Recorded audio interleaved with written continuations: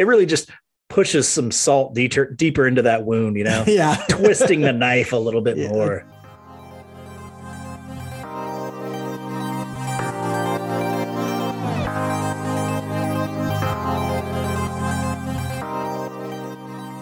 Welcome back to Royals Weekly. I am your host, Marcus Mead, and joining me as always, a man who is absolutely ready to take over for Cal Eldred as the Royals pitching coach, my brother Mike.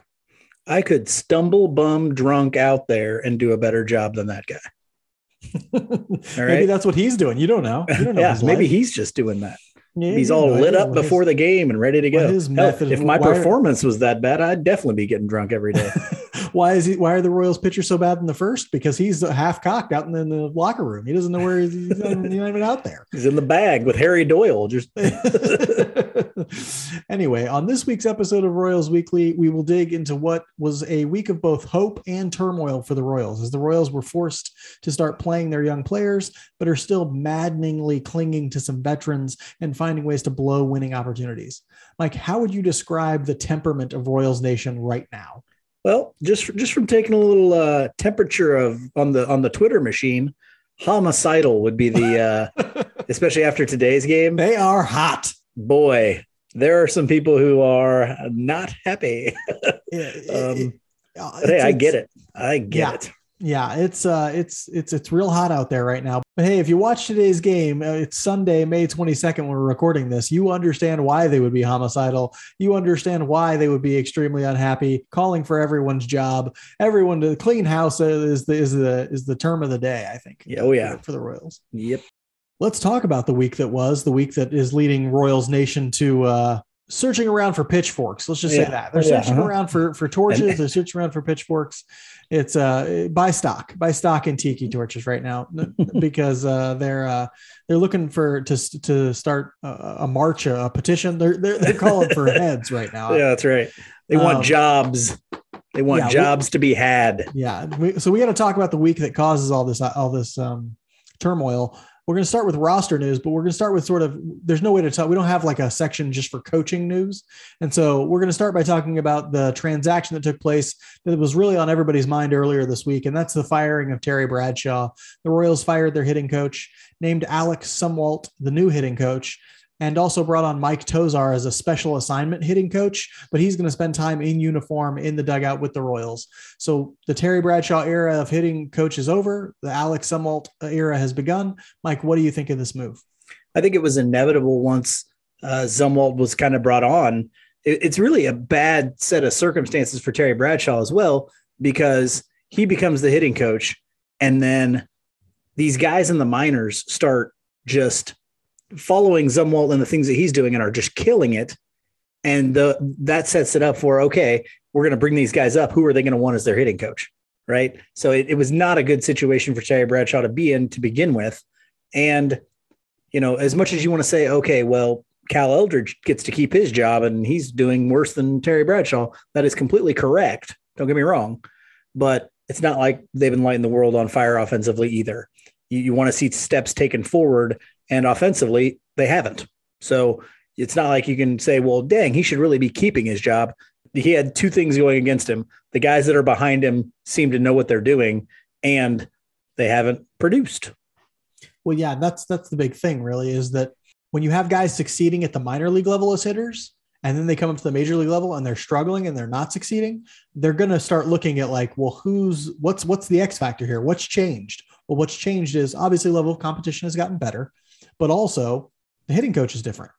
And, you have some things happening at the major league level for the Royals that were really trademarks, that were really like hallmarks of bad Royals hitting, terrible patience at the plate, inability to draw walks, inability to have good plate appearances, guys who are way too aggressive hitters. This is what will mark the Terry Bradshaw era as hitting coach, fairly or unfairly. That is what will mark his tenure as hitting coach, is that way too many of the major league hitters were impatient, had poor plate appearances, and ultimately that led to not too much success and not too much productivity.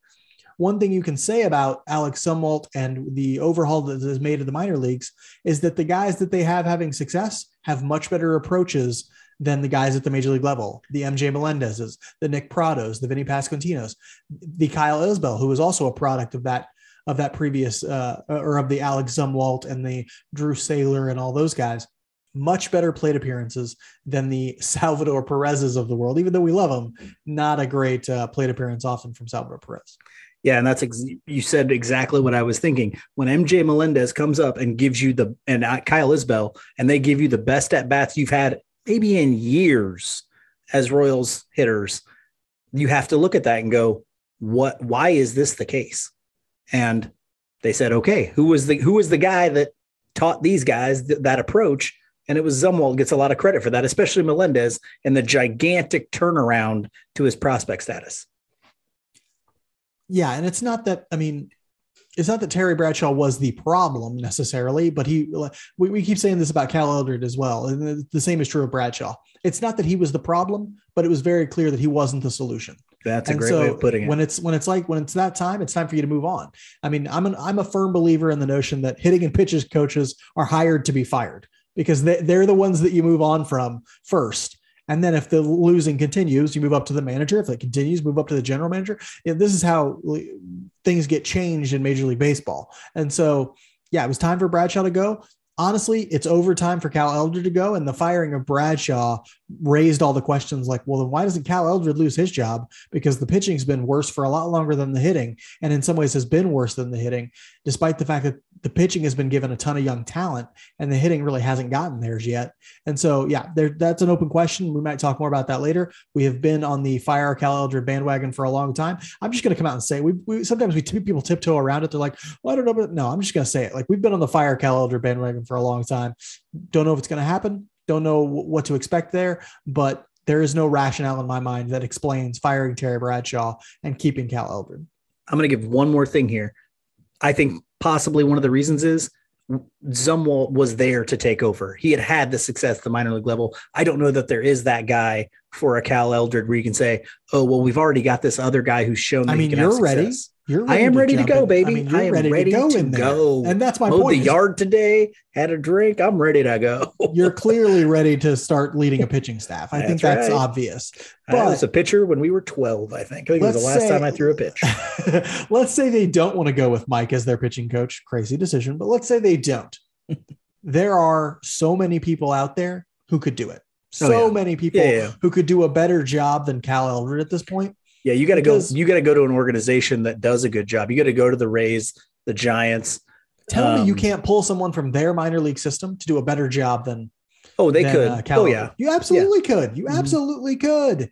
I mean, tell me you can't. But I don't want to. Can. I don't want anybody from this organization to be their pitching coach. No, I'm not talking our minor league system. I'm talking someone else's. Go get a Giants minor league pitching coach. Go get a Rays minor league pitching coach. Go get anybody. You can just pull anybody who is, well, I want them to be under the age of 40, honestly. Or under the age of 50 at least, because let's be honest, a lot of the problems that exist in the Royals pitching development and in Cal Eldred stem from the fact that they are people who developed an idea, an ideology, a dogma about pitching a long time ago and have not broken from it. And that stuff is all extremely outdated. And so we need people who are interested in developing pitches. We need people who are interested in having guys throw fastballs up in the zone, in having pitch mixes where the fastball isn't dominant and things like that. We need people who are thinking in 21st century terms when it comes to pitching as the pitching coach, not some guy who is like, let's get out there and establish the fastball. Let's get, stuff that just doesn't make any sense. We really should move on to other roster news because actually a ton of things happened transaction wise for the Royals. They didn't just fire a hitting coach. They did a whole bunch of other things too. So I think the one that people are mostly talking about right now is that Brady Singer has been called up twice this week or was called up twice last week, I should say. Once he was called up as the 27th man for a doubleheader. He made a start, a very good one. And then he came up again today to make a second start this week. I'm going to talk a little bit more about how those starts went, but it was great to see Brady Singer back up in the major leagues, pitching well, using his changeup. Wonderful stuff to see. That's the one thing that's making fans happy this week is how well Brady Singer has performed since he's been recalled. Less happy news. Salvador Perez was put on the 10-day injured list with a left thumb strain. As a result, Sebastian Rivera was called up to serve as the backup, but MJ Melendez has been catching virtually every game. I think Rivera caught today, but Melendez is now the primary catcher as Perez is on the injured list, including Melendez caught both games of a doubleheader when Salvador Perez went down, which is a very rare feat. So that was interesting to see. It's nice to see him get a lot of playing time, Melendez, because so there were some times when he wasn't playing as much when Perez was available. Another guy was sent down, Carlos Hernandez. Mike, you and I were both talking about how this probably needed to happen. What do you think about seeing him sent to AAA Omaha? I thought it was great, and I hope it's something that they stick to, and they don't get in a hurry or a fluster when a guy goes down or a guy's ineffective, either in the bullpen or the starting rotation. Bring up somebody else, leave Carlos Hernandez down to develop. Same with Chris Bubich. You know that they're going to start panicking like a guy gets hurt. Oh, we need an effective start from somebody. Go get Chris Bubich or go get Carlos Hernandez. Don't do that. Go get, I don't know, whatever rando they have down there right now. One of their 12 peacocks. Games under 500. Yeah. Why do you need an effective start from exactly? Oh, just this game is going to really matter when we're in a pennant race anybody later this year. to do it and leave those guys down there to continue to develop. Yeah, hopefully Hernandez gets a handle on those fastball issues he's got, on the command issues he's got, because it's just was looking very bad for him up. I mean, I think he had an ERA over 9 at this point. And so, yeah, not great for Hernandez. Good to see him go down, get some work with some people who can maybe develop a pitcher, and then maybe look a little better when he comes back. The Royals sent Michael A. Taylor also to the 10-day injured list. We presume it is with COVID because it happened under COVID-like circumstances, and that was the word on the street, but I don't think they officially said it was COVID, so I don't want to say officially it was COVID. But he's on the 10-day injured list. Kyle Isbell has been starting most of the time for him in center field. Great to see him get regular playing time. We'll talk more about him later too, but it's just so nice to see him hit every single day. Yeah, we didn't, you don't have it on the list here, but they called up Darion Blanco briefly. Did they send it back down already, or is he still there? Dairon Blanco? Dairon? I thought it was Dairon. Dairon? I don't know. He's a little bit of an interesting guy, kind of a good on-base guy that can play center. He's interesting at the very least. Yeah, your prototypical fourth outfielder, 29-year-old. He was a Cuban prospect who didn't come to the United States until he was 25, but really blazing speed for Blanco. Good defender in center. Don't know if he'll ever hit enough to be a major league regular, but certainly a guy who's probably capable of being a fourth outfielder someday, a really consistent one. So yeah, it was good to see him get a shot. He got a hit in his first major league plate appearance. I think he tried to turn it into a double and got gunned at second, but good for him. Go out there and you run like crazy. The Royals also made a few bullpen moves. They've been in a long stretch of consecutive games, and so they need arms really bad. Dylan Coleman was sent down. He's having a real trouble walking people. We're going to talk more about that a little bit later too. So he was sent down. Foster Griffin was brought up and sent down all this week. He got a chance to come out and had one good outing, one poor outing here in the major leagues. And then Ronald Bolaños was activated from the injured list after going on there earlier. So he's back with the Royals. They're kind of just patching together a bullpen at this point, trying to find arms where they can. I think a Peacock came up and went down. Hard to remember which one. One of the Peacocks is up. He threw for a little bit, I think. Yeah, just a lot of crazy stuff going on with the bullpen as they try and really just get innings out of them because they have played so many games in so few days at this point.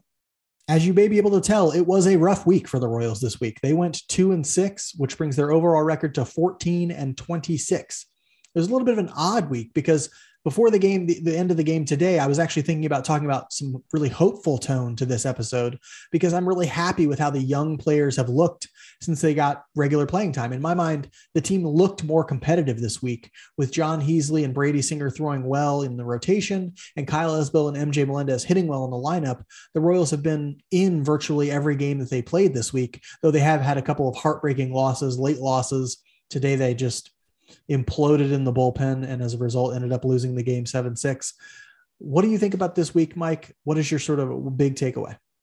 I was actually really surprised with the White Sox series the most because of how competitive we were during that series. It was a 5-game series because of that doubleheader, the makeup doubleheader thing. But when those young guys are in there and hitting, we can really compete and put up some runs. And, you know, if you get a solid start from a Keller or you get a day like today with Brady Singer, that's going to put you in some games. We're not going to win a series, likely a 5-game series with the White Sox, but when you're in every single game, it's the 2013 Royals, right? Who weren't ready to compete for a World Series, but they were competitive in every single game in the second half of that year because those young guys were coming up and starting to produce. Maybe that's what this can be for the rest of the year for our guys. Yeah. It's interesting when you look at the rotation now, which now is made up of Greinke, Keller, Lynch, Singer, and Heasley. And it looks like, okay, those guys are for the most part going to make you competitive in games.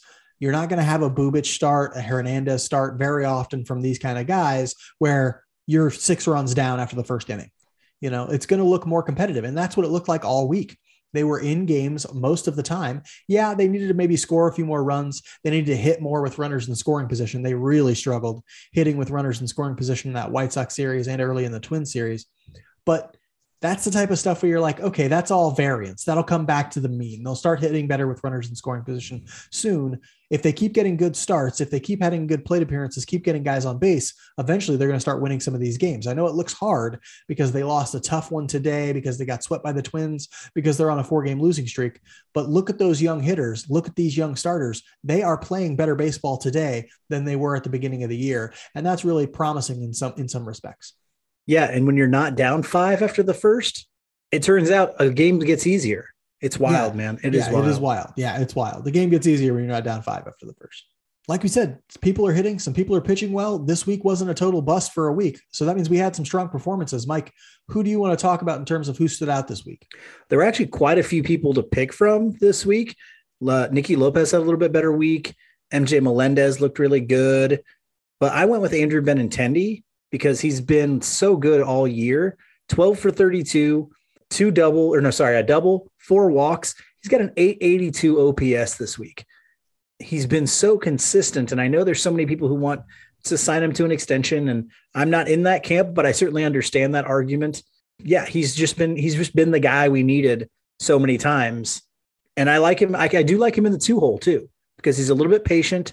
He can hit the ball kind of all over the field. Not going to hit you very many home runs, but I like what he's been doing. This is Andrew Benintendi's game that he should have been playing all along.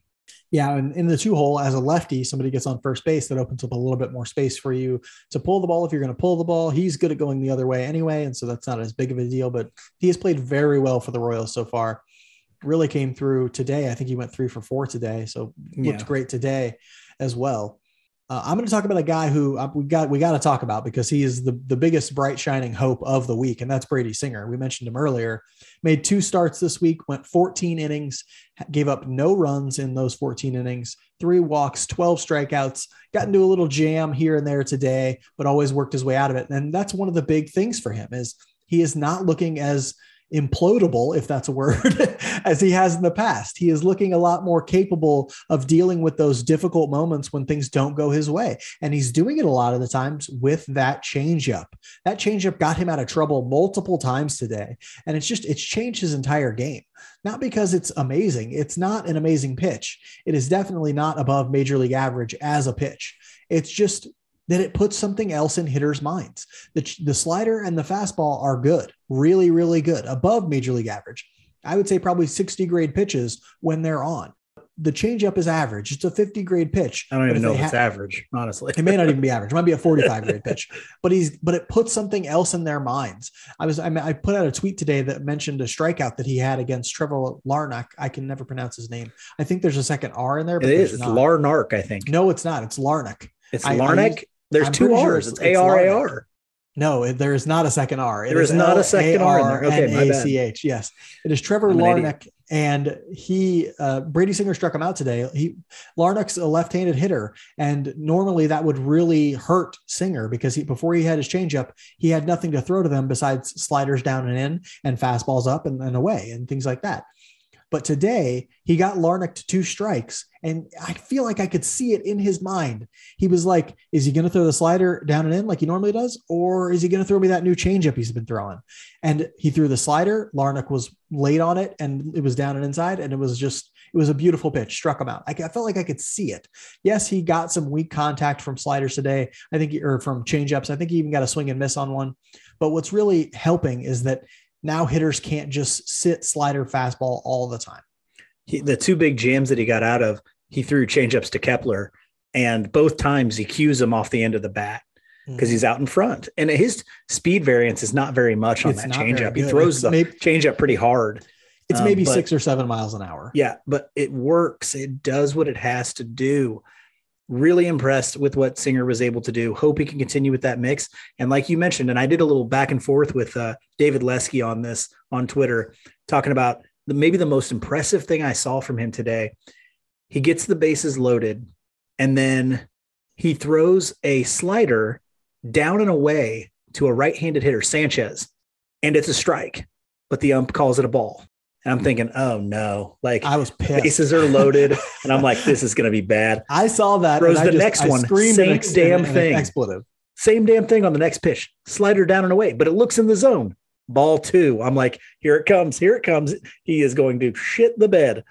And then he throws him a fastball, a two-seam fastball in on his hands and gets out of it with a weak pop fly.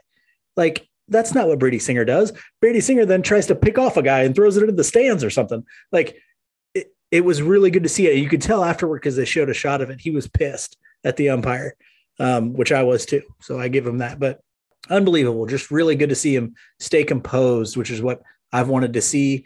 And the changeup changes the game for him. He can be, if he can keep the pitch mix going and he can have a decent command with the fastball, he can be a staple for years now. Yeah. And there's no saying that changeup won't even take a step forward as he continues to use it. And so, the prospect for Brady Singer has really night and day now at this point. And that's amazing to see. And imagine just having the confidence in it now. And here's the question. Here's the real question, because I know we've asked it.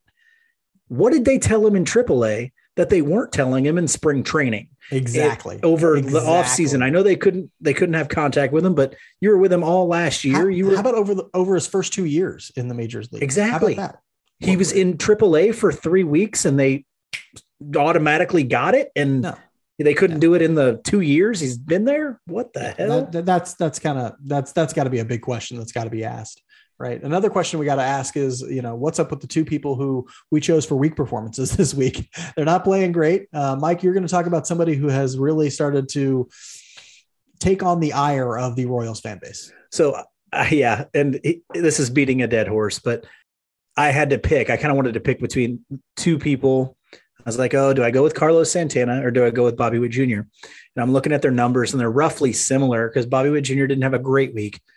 But then I looked at their OPS and Bobby Witt Jr.'s was like 250 points higher, right? Because he's going to hit for extra bases and he's going to do some things, that are just better than what Carlos Santana can do. Because if Carlos Santana doesn't hit the ball, he can't really do anything. He was 3 for 23 this week with 6 strikeouts. He did have 1 home run and he did have 1 double. So 2 of his 3 hits were for extra bases. But it's not looking good. It's looking better for him right now, I guess. But better than what was previously. But previously it was looking. Previous, let's be honest. Previous was the worst qualified hitter in baseball. Yeah. The worst. When you take a slight step up from the worst hitter in baseball, you're still not anywhere near where you need to be as a first baseman. He is a first baseman who offers no value in any other way besides at the plate. And so if you're not crushing it, you're worthless and hurting your team. And so the stark contrast with what Pasquantino's doing right now is just it really just pushes some salt deeper into that wound, twisting the knife a little bit more. Just a little, but that's okay. We're going to talk about a little bit about Vinny Pasquantino later.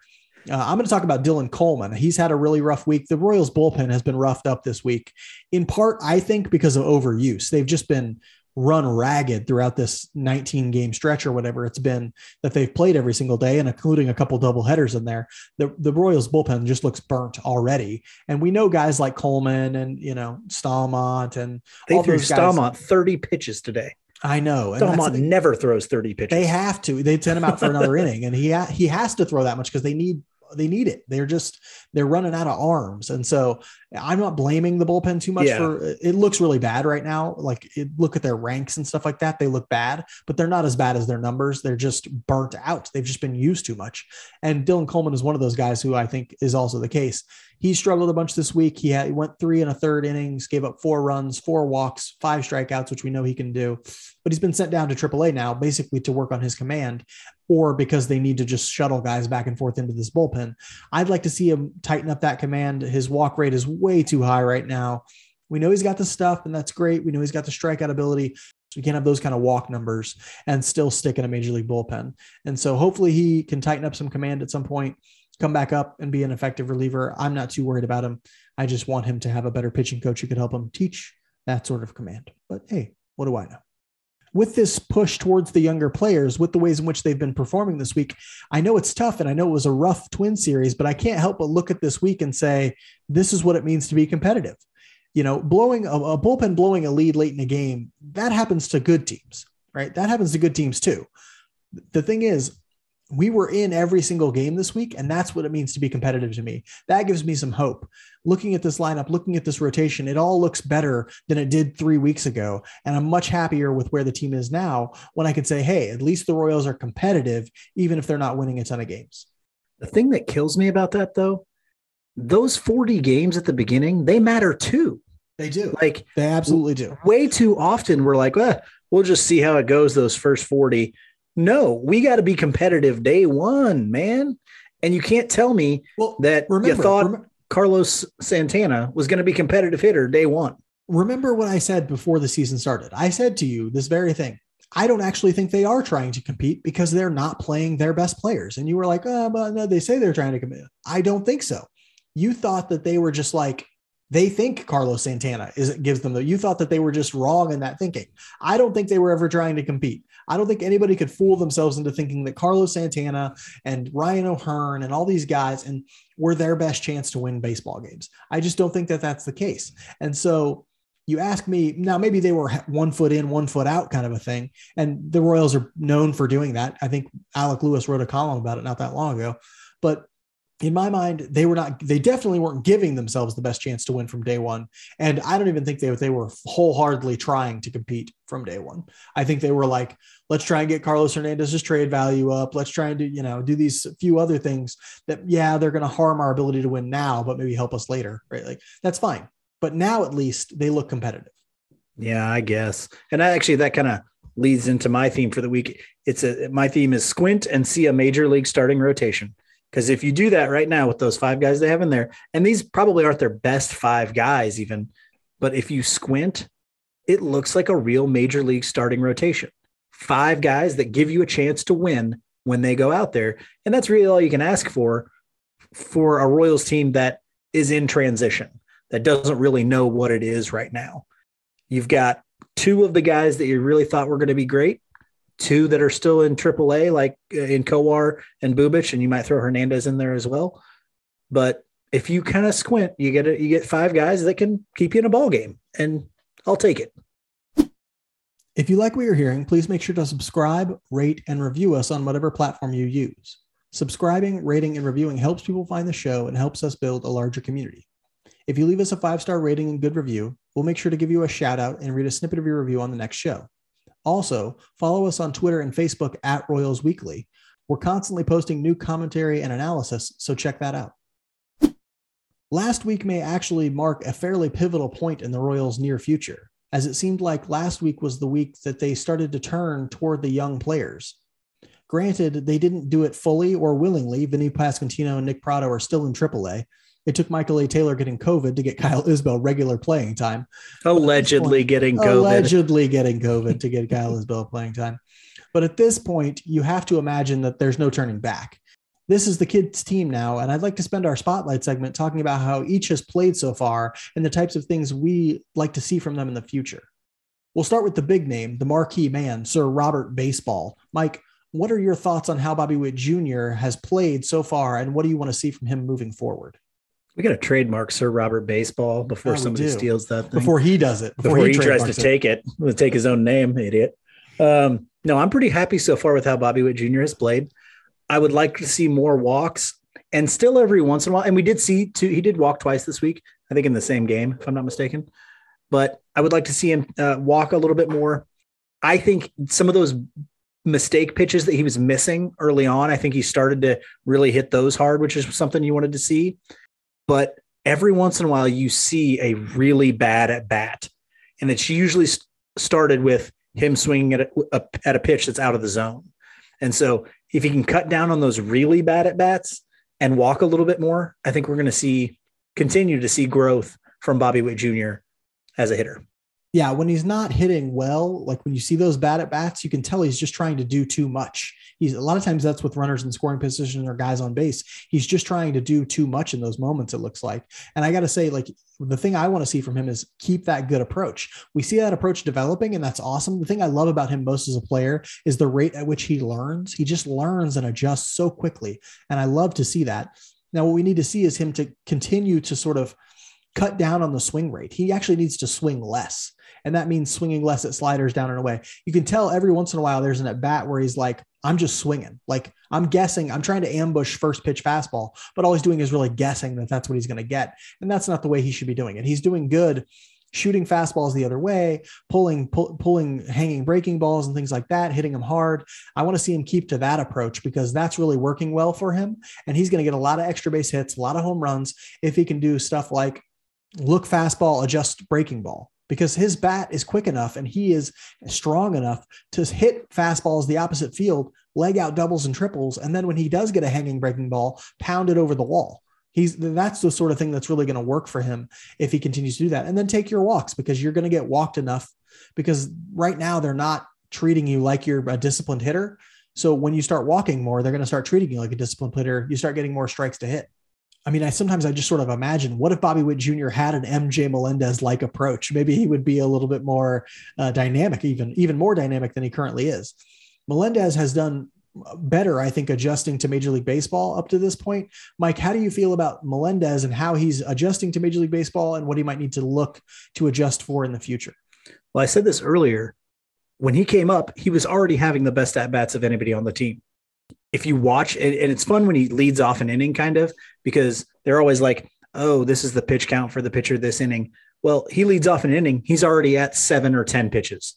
There are times Royals won't make a guy throw 7 or 10 pitches in a whole inning. But when an MJ Melendez at bat is in there, he will, because Melendez does not swing early in counts. He just doesn't do it unless it's something he absolutely wants to crush. He doesn't do it. And it's, produces, which is phenomenal. It's really how everybody should do it. The things I would like to see moving forward, they're starting to throw him a lot of high fastballs, and Ober did it today like crazy because he struggles to hit that high fastball. And so I would like to see him make an adjustment to it. I know you've mentioned just laying off of it. That's a little touchy in my opinion, to just lay off pitches that are in the strike zone. But I mean, are guys going to be able to consistently keep it in the strike zone? That's a good question. If they can't, well, let me put it this way. I think you said this about Nicky Lopez. He should lay off of it unless it's 2 strikes, right?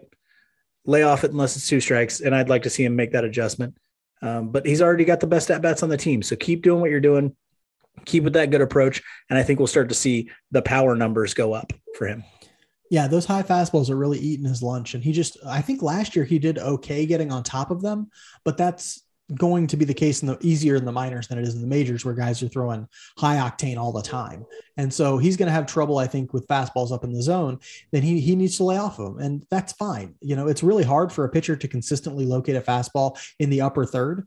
A lot of the times it's going to be up over the strike zone or down in the middle where you can actually take advantage of it. He needs to find a way to lay off those high fastballs unless he's got 2 strikes, and then just find a way to put him in place. But I'm really happy with his approach, really happy with what he's doing. I don't want the other Royals to infect him, if that makes sense. I don't want them to be infected by this, like, swing all the time, got to be aggressive, all that sort of stuff. Don't do that. Take your approach. Your approach was working in the minors. It will work in the majors. Be patient, take walks, put the ball in play with 2 strikes, that sort of thing. And you will have power, plenty of power. You will do plenty well with extra base hits. Just make sure you're not being overly aggressive, swinging at balls outside the strike zone that you can't do damage on. Find the pitches you can do damage on and do damage on them.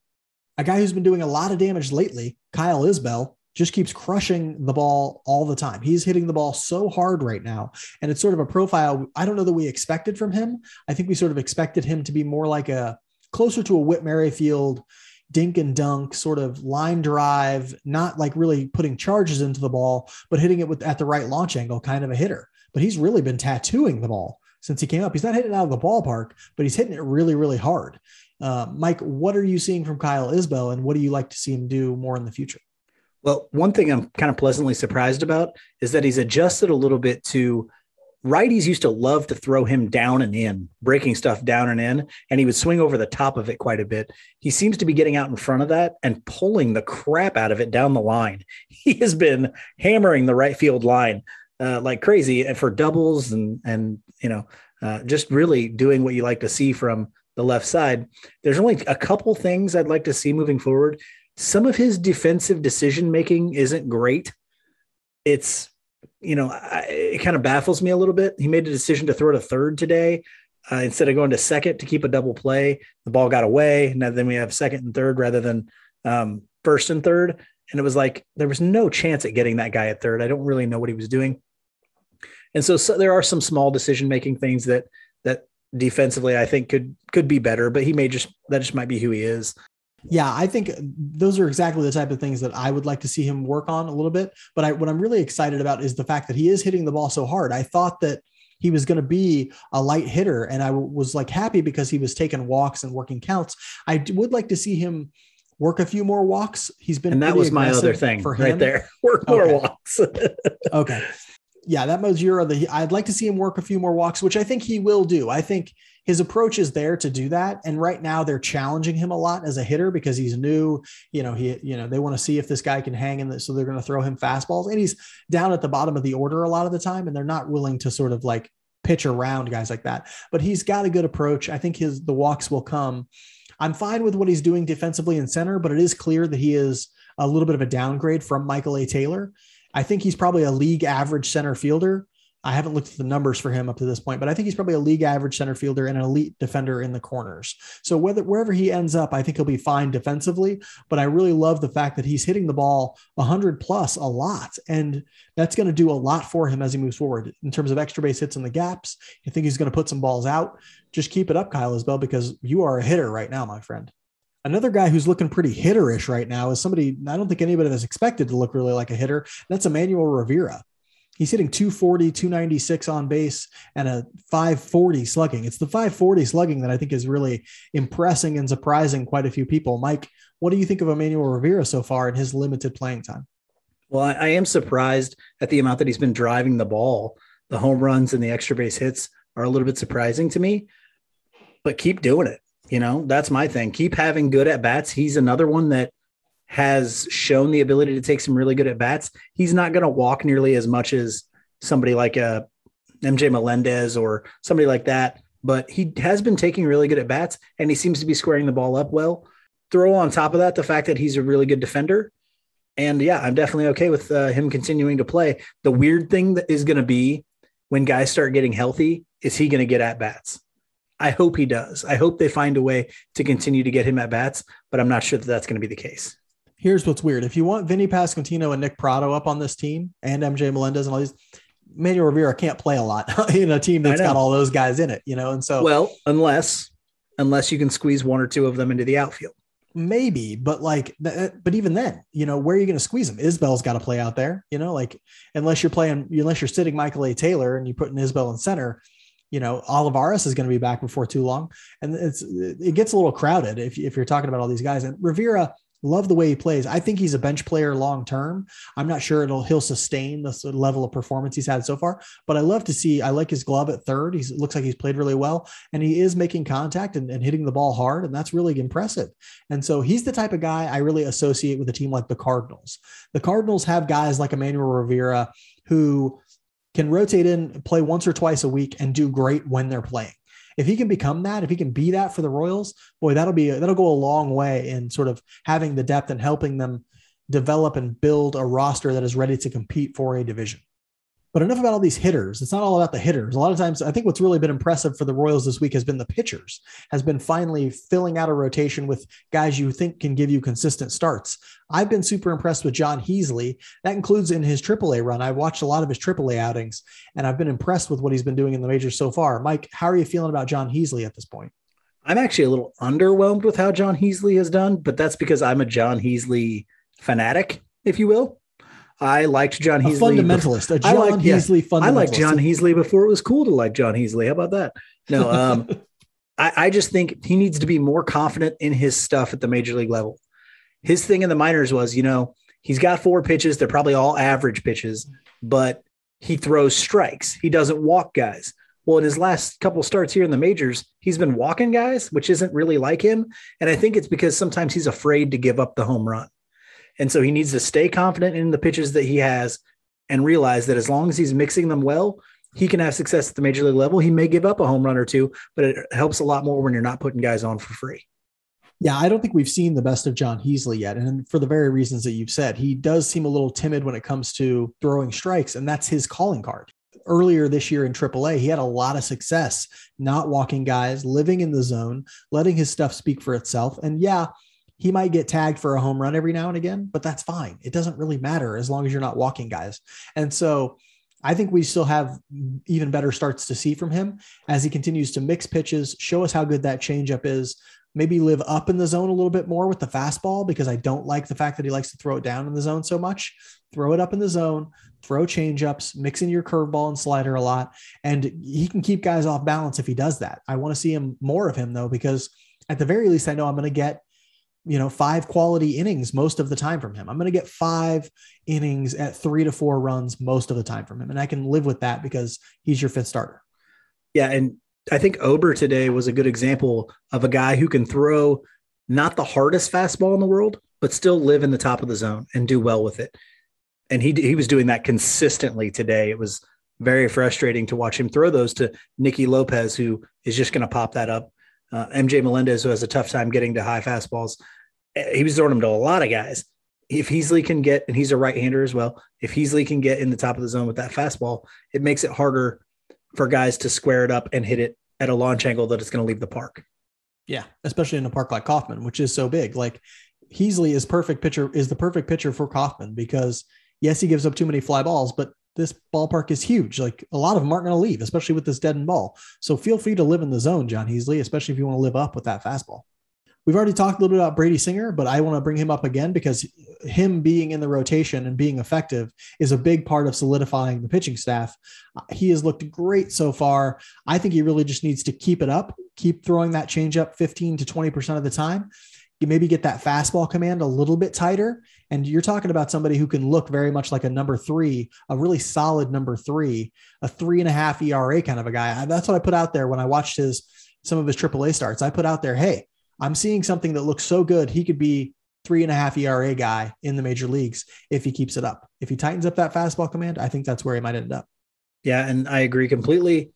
The other big thing for him, I think, is keeping that composure. And when guys get on base, being the same pitcher that you are when guys aren't on base. Now let's come to the name that everybody really wants to talk about, and that's Vinny Pasquantino. The big sexy. Here we go. Vinny Pasquantino had a day in AAA today. I don't have the numbers, but I think he went something like 3 for 5. So far this year, he's having a season. So he's hitting 275 with a 380 on base. That's right, 380 on base. His on base is 105 points higher than his batting average coming into today, at least. Or maybe those are updated numbers. I'm not really sure. And then his slugging, 585. That's a 965 OPS from Vinny Pasquantino. Done nothing but crush the ball for almost this entire AAA season. Fans are calling for him. Mike, what do you think about Vinny Pasquantino and his future? Every single day, it's Vinny Pasquantino hit another double today. Vinny Pasquantino had a home run and a double today. It's like, man, Vinny Pasquantino took 2 walks today. 2, yeah. He's got more walks than he does strikeouts. More walks. I think he has more extra base hits than he has strikeouts at this point. It would not surprise me. Insane. This that guy is insane. Is doing unreal things. And I need to see him play at the major league level. I know he's not a great defensive first baseman, and I don't give a damn. Get him up here, DH him, let him play first. I don't care if he can't play first base for shit. Let him play. And so that we can start seeing what he is at the major league level. If he does this type of stuff at the major league level, he's now your 3 hitter forever, for 6 years at least. Yeah, he's your 3 hitter. Bobby Witt Jr. is going to be somewhere up there for you. Maybe he's your 4 hitter and Bobby Witt Jr. is your 3 hitter. Something I'm fine like with that. Mm-hmm. He is going to be the guy who is driving in these runners who are in scoring position. Right now, Carlos Santana, he came up with a hit today, 1 in the 40 games that he's had. He has missed so many opportunities with runners in scoring position. Salvador Perez, who's not having a great year, has missed a lot of opportunities running scoring position. Why? Because they don't take, well, Santana takes pretty good at bats, but his bat's too slow to do anything with pitches he should be hitting. Salvador Perez, you don't want him to have to be a 3-4 hitter for you, right? I know he played great last year, but you don't want a guy who takes those bats, who's a streaky hitter. You don't want to have to rely on him. You want him hitting 6th or 7th. Hitting bombs for you. Yeah, I want that, but I don't want him at the top of my lineup. I want Vinny Pasquantino at the top of my lineup because he's going to take a walk when he should. He's not going to swing at a ton of pitches outside the strike zone. He's going to hit doubles and not triples because he's really slow. He's going to hit doubles and home runs. That's the type of guy who can be a linchpin for your offense. It's time to get him to the major leagues. We've hit that 40 game mark. Time to start making some evaluations where you say Santana out, Pasquantino up. What do you think about this comp here? A left-handed Paul Konerko, when Paul Konerko was really, really good. I don't know that he'll ever have that level of power, but just a shade under. I mean, just a shade. That's a good comp. Paul Konerko took walks. Paul Konerko was just a solid hitter. Not much of a defender, really slow on the base path. That's what Pasquantino is going to be. Pasquantino's a 20 grade runner. He cannot run, but he's basically Salvador Perez at first base. Man, he is like Paul Konerko in that he's going to give you a lot of great at-bats. He's going to take walks. He's going to hit for power. It's going to be more doubles probably than home runs, but 20 to 25 home runs in Kauffman with 40 to 45 doubles, maybe 50. Yeah, he can do that sort of thing if he gets everyday playing time in the major leagues. Let me make it clear. In the major leagues, not in AAA. Dude's 24 already, wasting time in Omaha. The next guy is a little less certain for me. Yeah. People sometimes clamor for him to come up. I'm a fan of his. I think he's going to be great, but it's less certain than the Vinny Pasquantino call up, and that's Nick Pratto. I think he was on the verge of sort of turning it around, and then he got hit in the head with a pitch and had to go on the 7-day IL or something like that. But he has bounced right back to where he was coming back. Mike, where do you think Nick Pratto is in his progression? Should he be coming up right now too, or should we give it a little time on him? I think we got to give it a little bit more time because even last year when Pratto really turned his prospect status, Nick Pratto and MJ Melendez are like the two cautionary tales of what was high A Wilmington, and the Royals pretty much ditched probably because of that year. They had one of the worst years in minor league baseball that's combined that you'll ever see. And then both of them were able to turn it around last year. Pratto's turnaround last year was great to see because he was walking a lot more, but his strikeout numbers were still really high, and they still are now at AAA. So I think he needs a little bit more time. He is still walking, which is great to see, and he is showing some serious power, which is really good to see. He just needs to strike out a little tiny bit less to really have some success in Major League Baseball. And he might be one of those weird kind of guys that has a little bit, when he comes up, it might be a little bit easier for him in a sense, because I think major league pitchers, a lot of times, are going to be a little bit more predictable in the zone than what some AAA guys can be. So I don't know. It might be a toss up. He may come up and just start flailing because he's putting pressure on himself. I don't know, but yeah. And he is the better defender, and he does run better than Pasquantino. Everybody does. To be clear, Pratto doesn't strike out because he swings and misses a lot. His swing and misses numbers are actually pretty low. It's that he works so deep into counts all the time. Mm-hmm. And so he's going to be a 3 true outcomes kind of guy because he works deep into counts. He's going to draw a lot of walks. His on base, his batting average right now is 225. His on base is 361. And so he's walking a ton. He's got a 450 slugging. He's hitting the ball hard when he makes contact. But you're right. He does strike out a little bit too much, more than you'd like. He was turning that around for a couple of weeks before he got hit in the head. He was starting to limit those strikeouts a little bit. If he can continue to limit those strikeouts, I say give him a couple more weeks at least to sort of get right, get back to finding that groove at AAA, then bring him up when he's ready then. Okay. Because I think you're right. Because the swinging strike rate isn't the issue, because it's an issue of being aggressive earlier in counts for him sometimes, I think he's going to be okay. I don't think it's going to crush him in terms of strikeout rate going up. Now, I could be wrong because it is right there on the margin right now in AAA, and the guys in the major leagues have better stuff than the guys in AAA. But we need to see it. It's time for him to start acclimating to the major leagues. And so get him up there in a couple of weeks when he looks ready. And I will say, just to everybody, as these guys get up there and the guys with better approaches, you start to see them get more plate appearances. And Nick Pratto will be one of these guys. They will strike out looking. It will happen. we haven't seen guys strike out looking for the Royals in the last. Kyle Isbell does occasionally. Yeah. Oh yeah. That's what I'm saying. Kyle Isbell will, MJ Melendez will, Nick Prado will, those guys will strike out looking from time to time because they are going to kind of prioritize taking or swinging at good pitches. And so they'll take one on the edges for strike three occasionally. So it doesn't bother me that much because I know the trade-off there. But yeah, for Prado, it can be a little, he gets so deep into those counts. Your only option is strike out or walk. The Royals hit the road this week for 2 in Arizona and then another 4 games against Minnesota in the Twin Cities. Hopefully they'll get a little revenge for a frankly embarrassing 3-game sweep at the hands of the Twins this weekend. Mike, tell us about the Diamondbacks, who we head to before we get a day off and then head to Minnesota. Well, Zach Greinke will be visiting his former Diamondbacks team. We'll go against Zach Davies, a 29-year-old right-hander with a 4.35 ERA, a 1.25 WHIP. The Diamondbacks are 21-22, fourth in the NL Central, which is a big jump for them because they were not very good last year. Davies is a bit of a soft tosser, a sinker baller. He throws a lot of sinkers, a lot of changeups, and he gets a lot of ground balls. So hopefully the Royals will be able to elevate a little bit against him.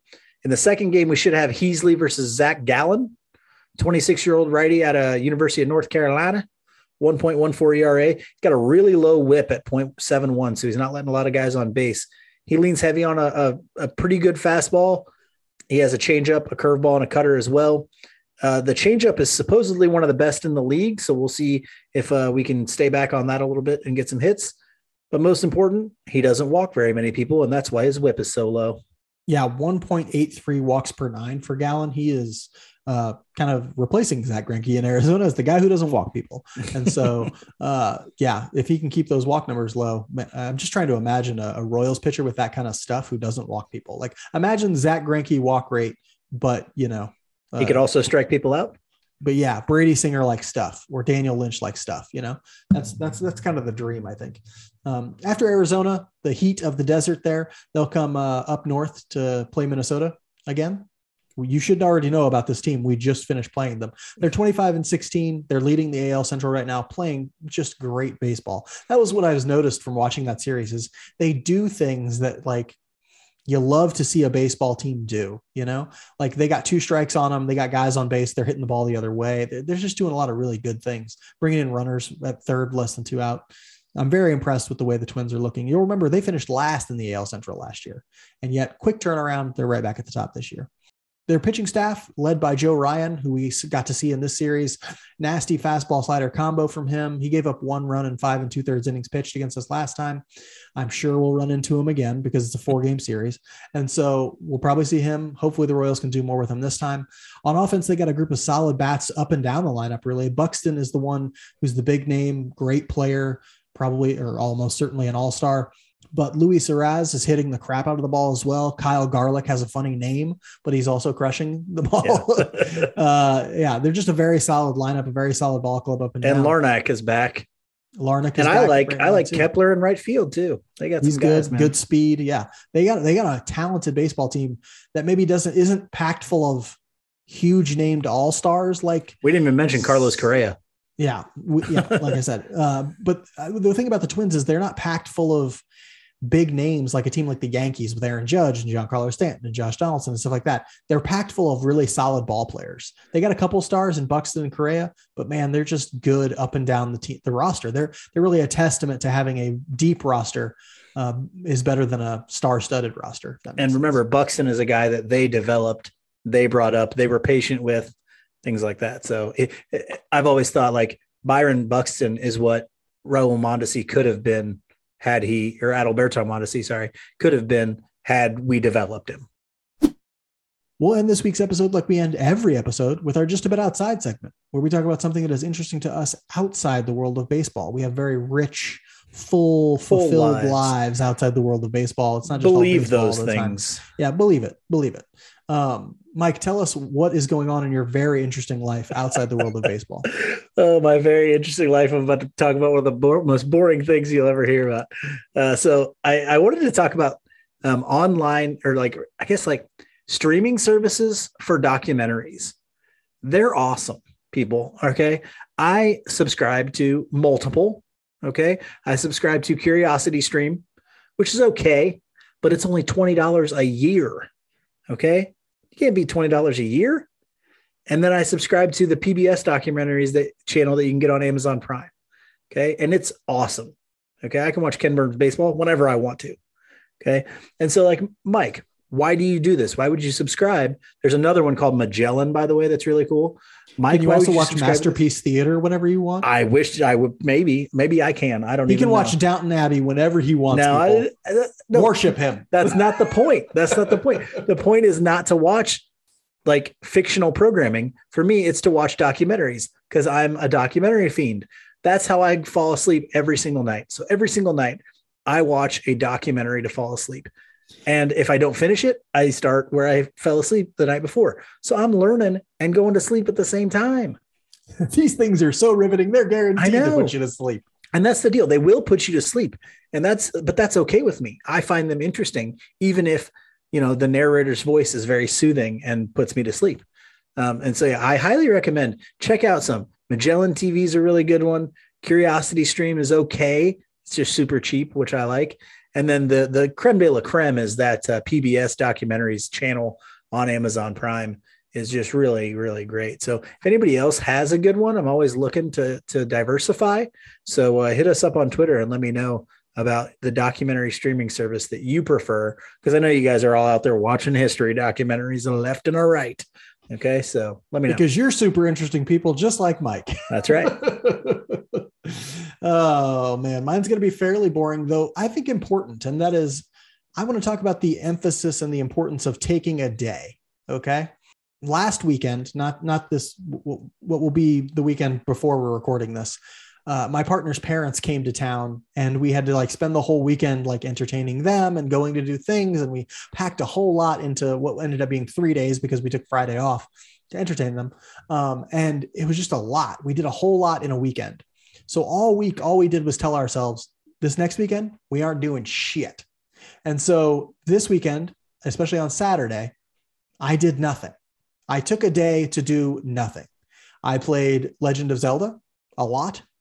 I watched baseball. I just chilled. I went for a walk briefly. It was just very much a day of doing nothing. And it so recharged my batteries. I feel great today. I got 9 hours of sleep last night because I just took a day and my day ended up being very relaxing and chilling. Look at you acting like you don't regularly get 9 hours of sleep. I don't regularly get 9 hours of sleep. I don't. I wish I did. You know what I like to do? Let me. I like to do this as well, but I actually take the day off work when I do it. So I call them mental health days. A lot of people maybe use that phrase as well. I've actually convinced some of my coworkers to take a mental health day here and there, which I think is nice. But I got to have them. I have to. And Saturday was my day too. This Saturday, I didn't do anything. Well, that's what's weird is sometimes my weekends get packed with things that are fun and that I want to do. I mean, there's social activities, I had fun hanging out with my partner's parents and going to do stuff. And I have fun hanging out with you or hanging out with other people. But at times it's it's not relaxing though. It's not. What I need is to turn off, for a day. And so make sure you're taking that time to turn off for yourself and find what your turn off thing is, right? Everybody does different things to turn off. I play video games to turn off. Or sometimes it's a routine. So I went to Neighbors on Saturday morning, and I got this breakfast that I get a lot of times when I go to Neighbors. And it was just the perfect way to start a day of just relaxing.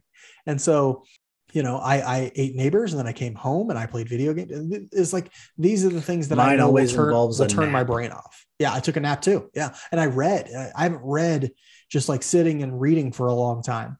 I always read before. I often read before I go to sleep and stuff, but I haven't had time to just sit, lay down and read. So I did that for quite a while. It's these sorts of things that allow our brains to reset, allow us to sort of just decompress. And I feel like it's a really important thing to do. And I gotten a chance to do it this weekend and I'm super excited about it. I'm actually excited for the next time I get to do it too. So we'll see when that's going to be. Do you know when you need to decompress? When your favorite baseball team gives us a 6-run lead in the 8th inning. All right, tomorrow I'm taking the day off work and we're doing another day. I'm taking another day tomorrow. And when my boss asks me, how come tomorrow? When my boss asks me, well, how come you weren't at work? He won't even notice. But when my boss is when were you at work? I'll be like, I needed a day. I don't know if you saw the Royals game. I don't know if you saw the Royals game, but Oh no, wait! I have to go to work tomorrow. It's his birthday, and I'm taking him to lunch. Happy birthday, Thomas! If you're listening, I don't know that you are, but yeah, take a day, find a time, take a day. It's a great way to spend your time and to reset your body and your mind. For those of you who need to do that after this last week of Royals performances, I completely understand. We understand. We completely understand. Hopefully, this next week will be a little better. Hopefully we take a few games from the Twins this week. Hopefully we take that whole series from Arizona. That's an opportunity, hopefully. But until that all happens, be good to each other. And go Royals.